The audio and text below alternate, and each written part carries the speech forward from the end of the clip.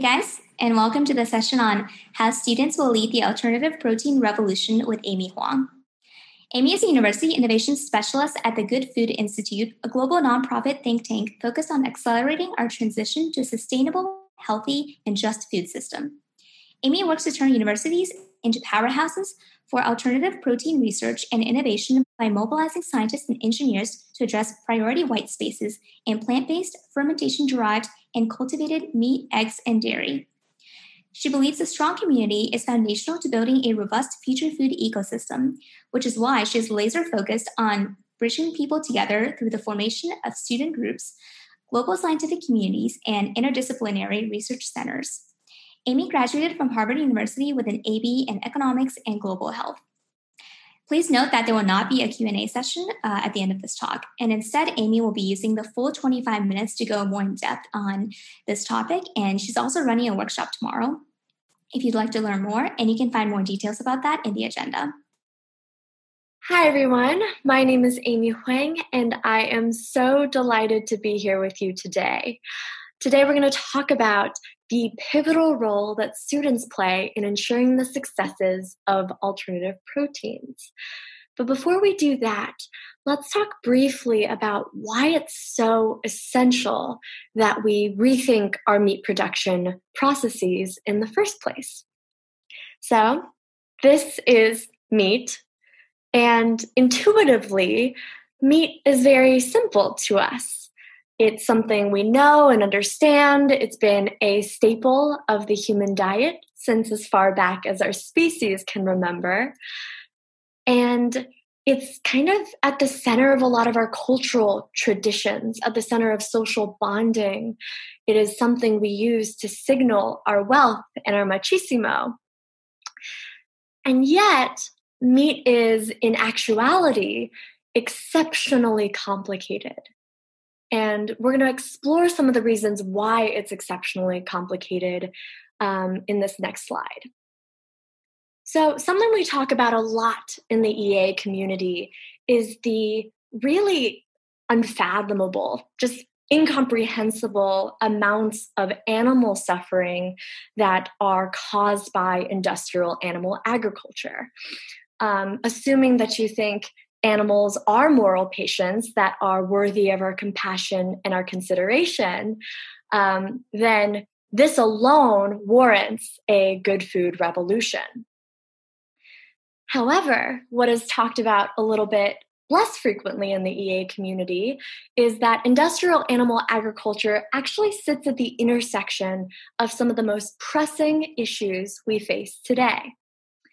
One of these issues is climate change and environmental devastation. So the United Nations has reliably reported that industrial animal agriculture is one of the leading contributors to global greenhouse gas emissions.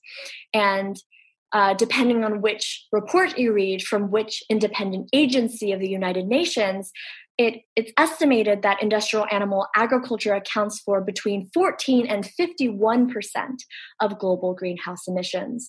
In reality, it's probably somewhere in between. And beyond that, it's also the leading cause of biodiversity loss across the world.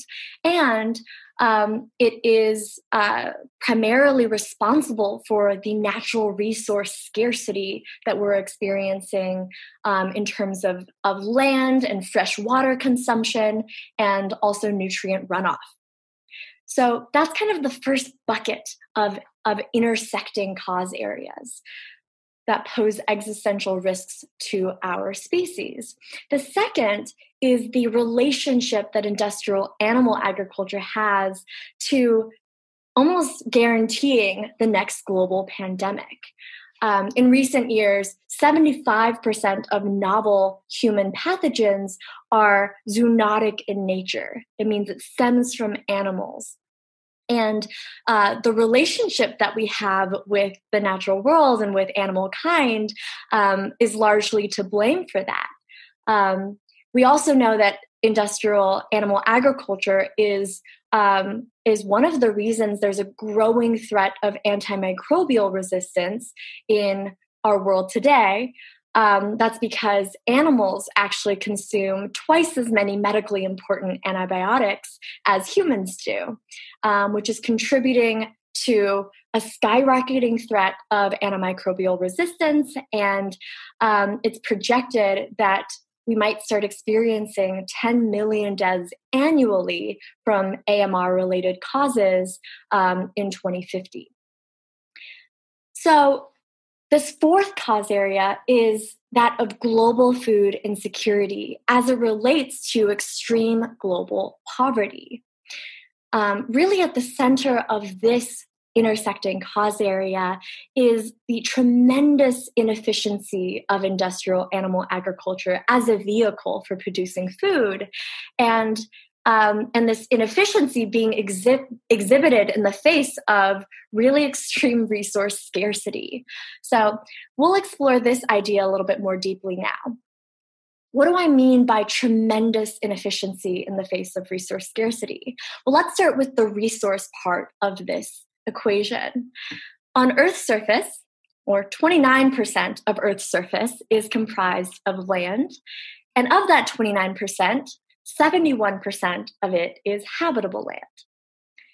Of that habitable land, 50% of that is already used for agriculture. The remaining 50% is comprised of our dwindling forests and shrubland. And of that 50% that's already used for agriculture, 77% of it is used in livestock production. But that 77% is only used to produce 33% of our protein supply in the form of meat and dairy. So you're probably asking, like I asked, why does this dichotomy exist? Why is it that we have the majority of our agricultural land being used to produce the relative minority of our protein supply?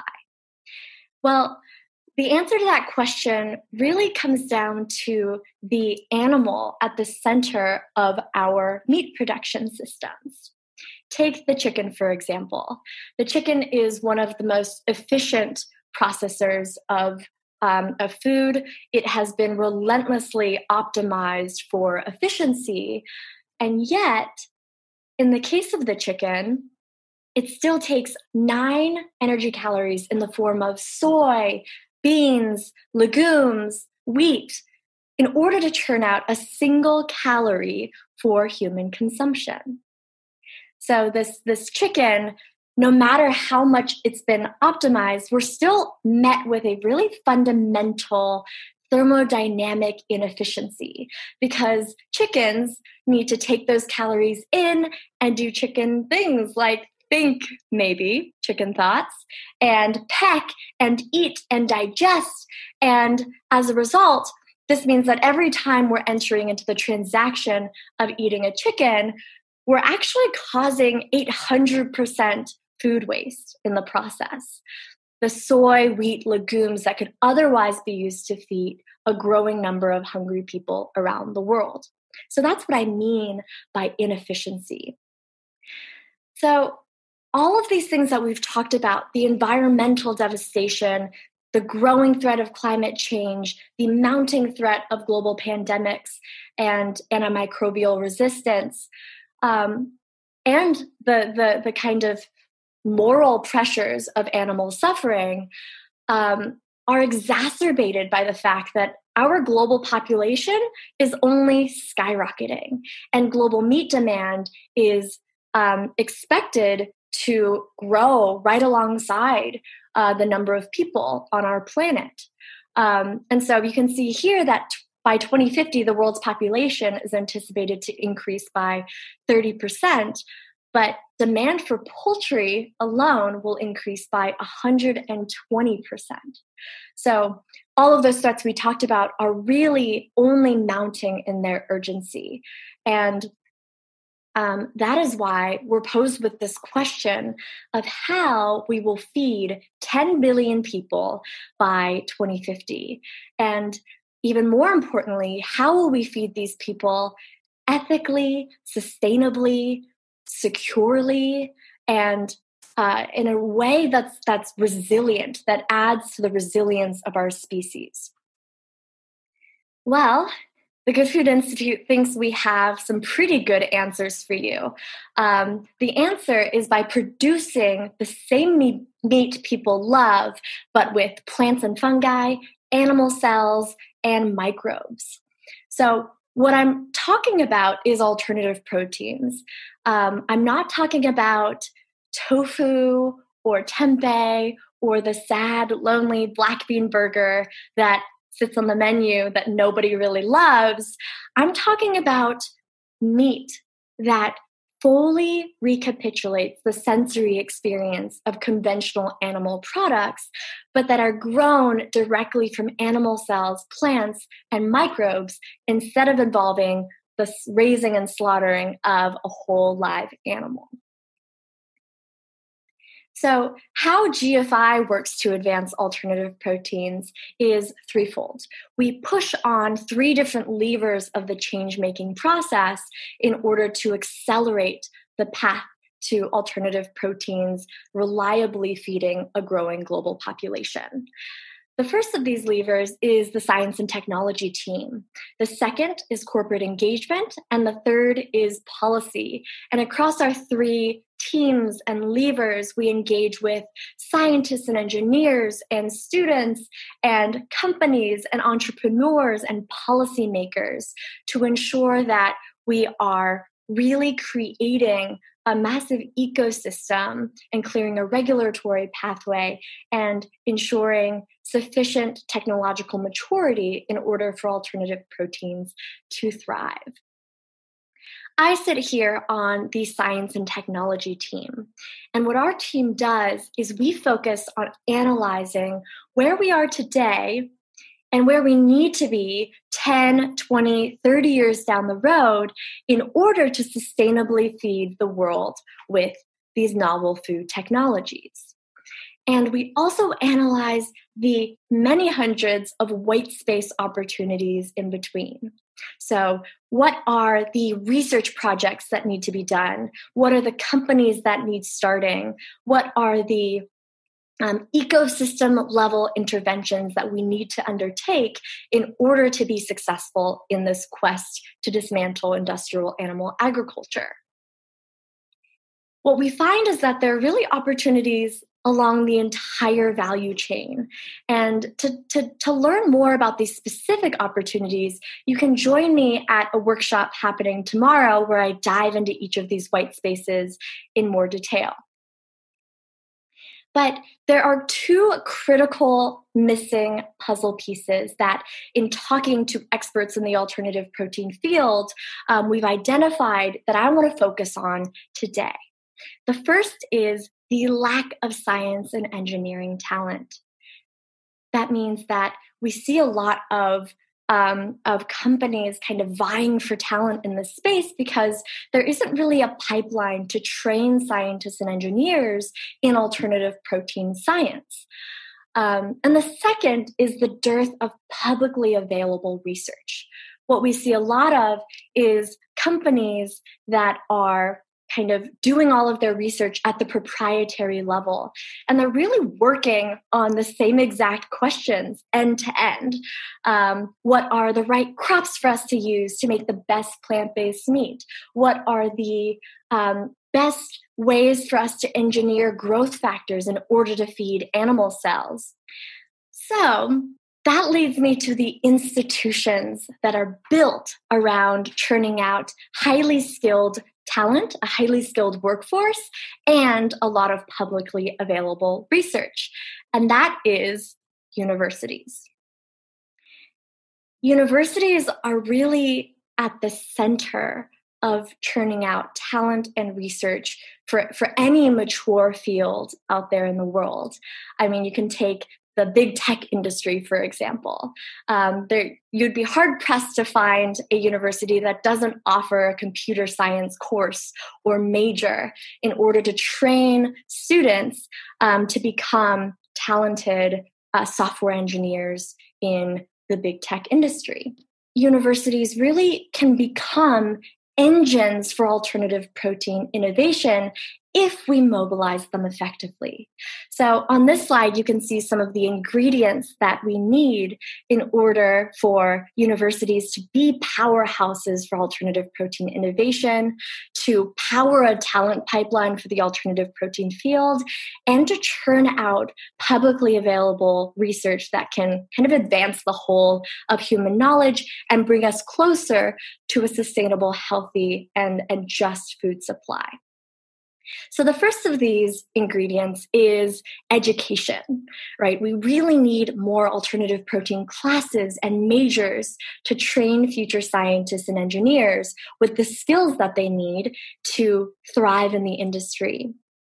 And the second ingredient is research, investigating critical foundational questions, many of which right now are pre-competitive in nature. So investigating these foundational questions so that we could advance the state of alternative protein science. And then we need to take those research findings and commercialize those technologies so that in the form of companies, these research findings are able to make real-world impact that result in products on our tables. And lastly, there's a really great need for an interdisciplinary community on campus, where we break down the silos that exist within academia and bring a bunch of students and faculty from across the university together. And these kinds of communities really act as force multipliers for the field.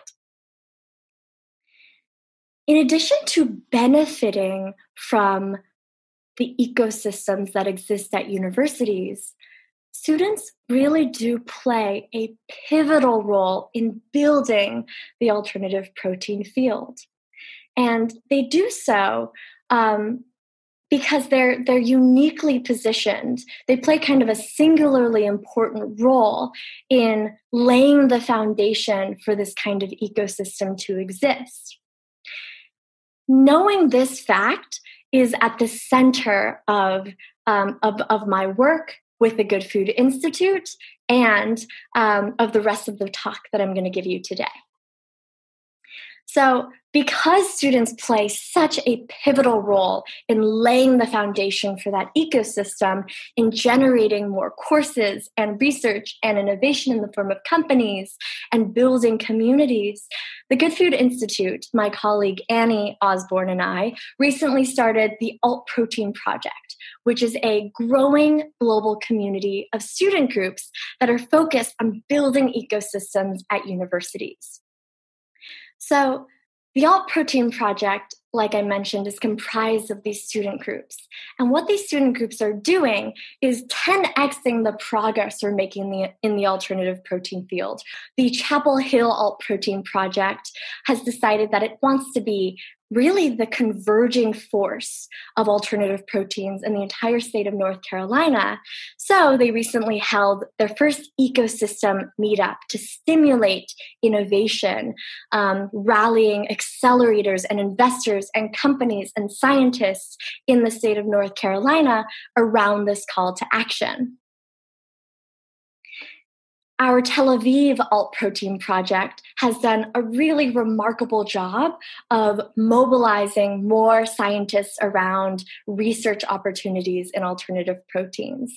So the Tel Aviv Alt Protein Project, in only 3 months, were able to get 4 labs to submit research proposals and lay the foundations for a research consortium that spans the Mediterranean and includes key collaborators like Dr. Mark Post. And we see the Boulder Alt Protein Project and the Davis Alt Protein Project playing a really key role in community building for the space, holding journal clubs so that students across the university, whether undergraduate or graduate level, can find others that share their interests and overcome key technological bottlenecks together. And we also have the Berkeley Alt Protein Project that has really been doing some incredibly exciting work at starting courses in the alternative protein space. They have a course focused on the future of food that will be launching soon at UC Berkeley. So you can see how they're helping build out this education pipeline. So what can you do to get involved? Knowing that we strongly believe that as a student, the most impactful thing you can do in your time at the university is to leverage your unique position as a student to build the infrastructure needed for alternative proteins to succeed.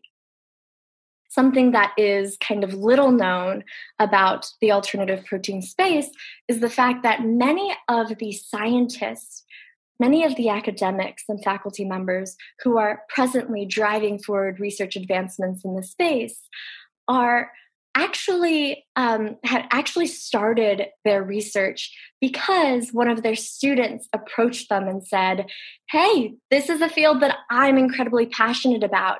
This is a research application that I want to explore." And those small seed planting endeavors resulted in a lot of the labs that are active in alternative protein science today expanding their research to include these novel food applications. So never underestimate the influence that students have on shaping the course of entire industries. So one of the key things you can do in order to get involved, the first is to join one of our student groups. We have 6 active student groups today because we're just starting this program and growing fairly quickly. Are at UC Davis, UC Berkeley, the University of Colorado Boulder, UNC Chapel Hill, Wageningen University in the Netherlands, and Tel Aviv University in Israel. And in addition to joining one of these student groups, if you happen to be based at those universities, you can start a new student group of your own. We've created a student group guide that has all of the resources, tips, and tricks that you'll need to know how to start and run a student group. And in addition to the student group guide, we have monthly student leader calls that span our global community in order for us to kind of share tactics and overcome shared challenges. And we have a community Slack where we celebrate our successes. We are growing this program really strategically in key regions at key universities that we think are well positioned to lead the charge. And so we're growing the program pretty slowly. But if you were excited about potentially starting a student group, I highly recommend that you read our student group guide and learn a little bit more about what is entailed in kicking off the alternative protein revolution at your university. Now, I say this with full acknowledgement that not everyone is excited about movement building. Not everyone has the time that is necessary to get a student group running. And as a result, there are a number of call to actions for those of you who are really excited about careers in alternative proteins and don't quite know where to start. And the first of these is our student resource guide, which is really a one-stop shop for navigating our various tools and databases and resources like our collaborative research directory, which is a way to figure out which labs interested in alternative proteins or actively driving forward research advancements are hiring for students like you and willing to mentor students like you. We have things like our Good Food Startup Manual for those of you with an entrepreneurial spirit who want to learn everything that's involved in getting a good food business up and running. We have funding opportunities through our research grants program, funding projects up to $250,000. And we have an online course. And these are really just barely scraping the surface of the resources that we've built to help enable students like you to find your path through the alternative protein space. So I'd highly recommend you check out gfi.org/student guide. And the second call to action is to join our community of 2,000 plus scientists and entrepreneurs and students and other innovators that are really focused on helping each other succeed in this field. So you can read more about that community at gfi.org/community. We have a monthly seminar series that dives into recent research advancements in alternative protein science that also focuses on highlighting additional white spaces for students like you to pursue. And we have a community Slack, networking events, regular workshops and discussion groups that allow you to interface with some of the leading experts in our field.